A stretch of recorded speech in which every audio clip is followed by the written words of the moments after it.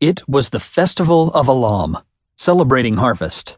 5 days and 5 nights of music, drinking, partying, and forgetting the troubles of Nakana.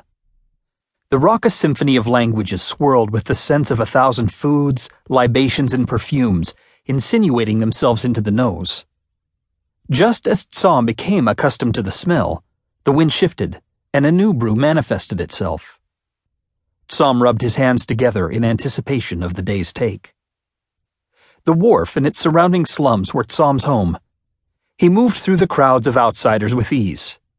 Farther, the midday moon rose in the south, signaling a wave of toasts within the sea of people who raised 1,000 cups of beer, wine, and stronger draughts into the air.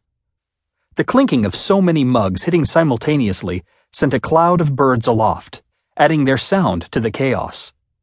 A roar of laughter from the crowd echoed the thunder of wings.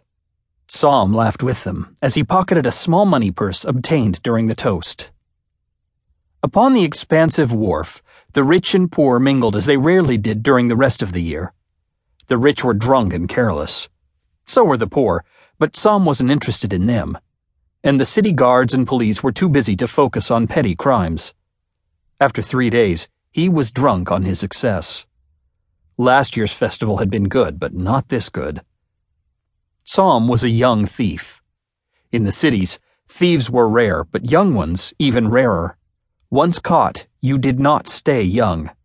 The Katar mines, military service, or corporal punishment saw to that. The latter was the worst because it comprised draining of Ka, the catalytic life energy that formed the basis of civilization. Ka loss was on the subconscious thought of any criminal. The forced draining of Ka often led to quick death. The loss of your entire Ka, the ultimate punishment, meant true death. No chance of reincarnation, ever. The thought tempered Tsom's exhilaration briefly. He secreted his current take in one of his many caches, all in dark, narrow alleys too narrow and filthy for locals, or even the current crowds, to utilize, away from his apartment and prying eyes. There was no time to count, but the weight of the purse combined with the faint rustle of paper was satisfying. If this kept up, he would have a year's thieving done in 5 days. Gliding back into the crowd, Tsom spied 2 of the city guard, holding a young, light-haired woman between them. The woman struggled wildly, fear in her eyes.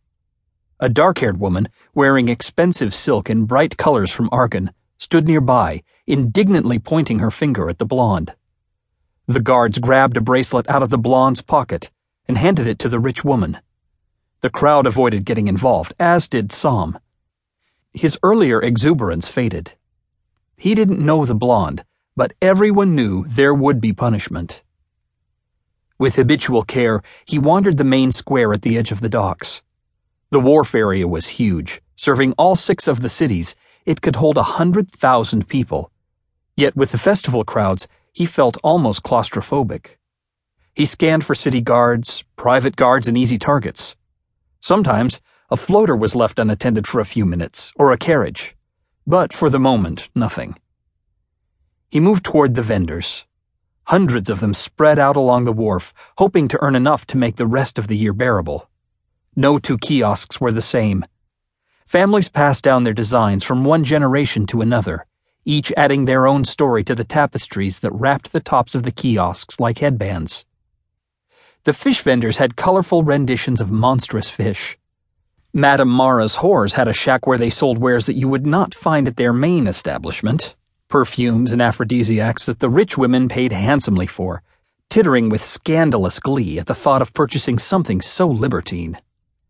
Their men avoided the eyes of the familiar winking women behind the counter. Festival was a time of celebration, but work for many. Of the millions in Arbaneth, only a few were wealthy enough to enjoy all the city had to offer. Others forgot for a moment that they did not have much, and still others, the vendors and Tsom, worked. He loved the thrill of each new conquest. A purse here, a bracelet there, an item from an overstuffed bag. The fear of being caught faded once again,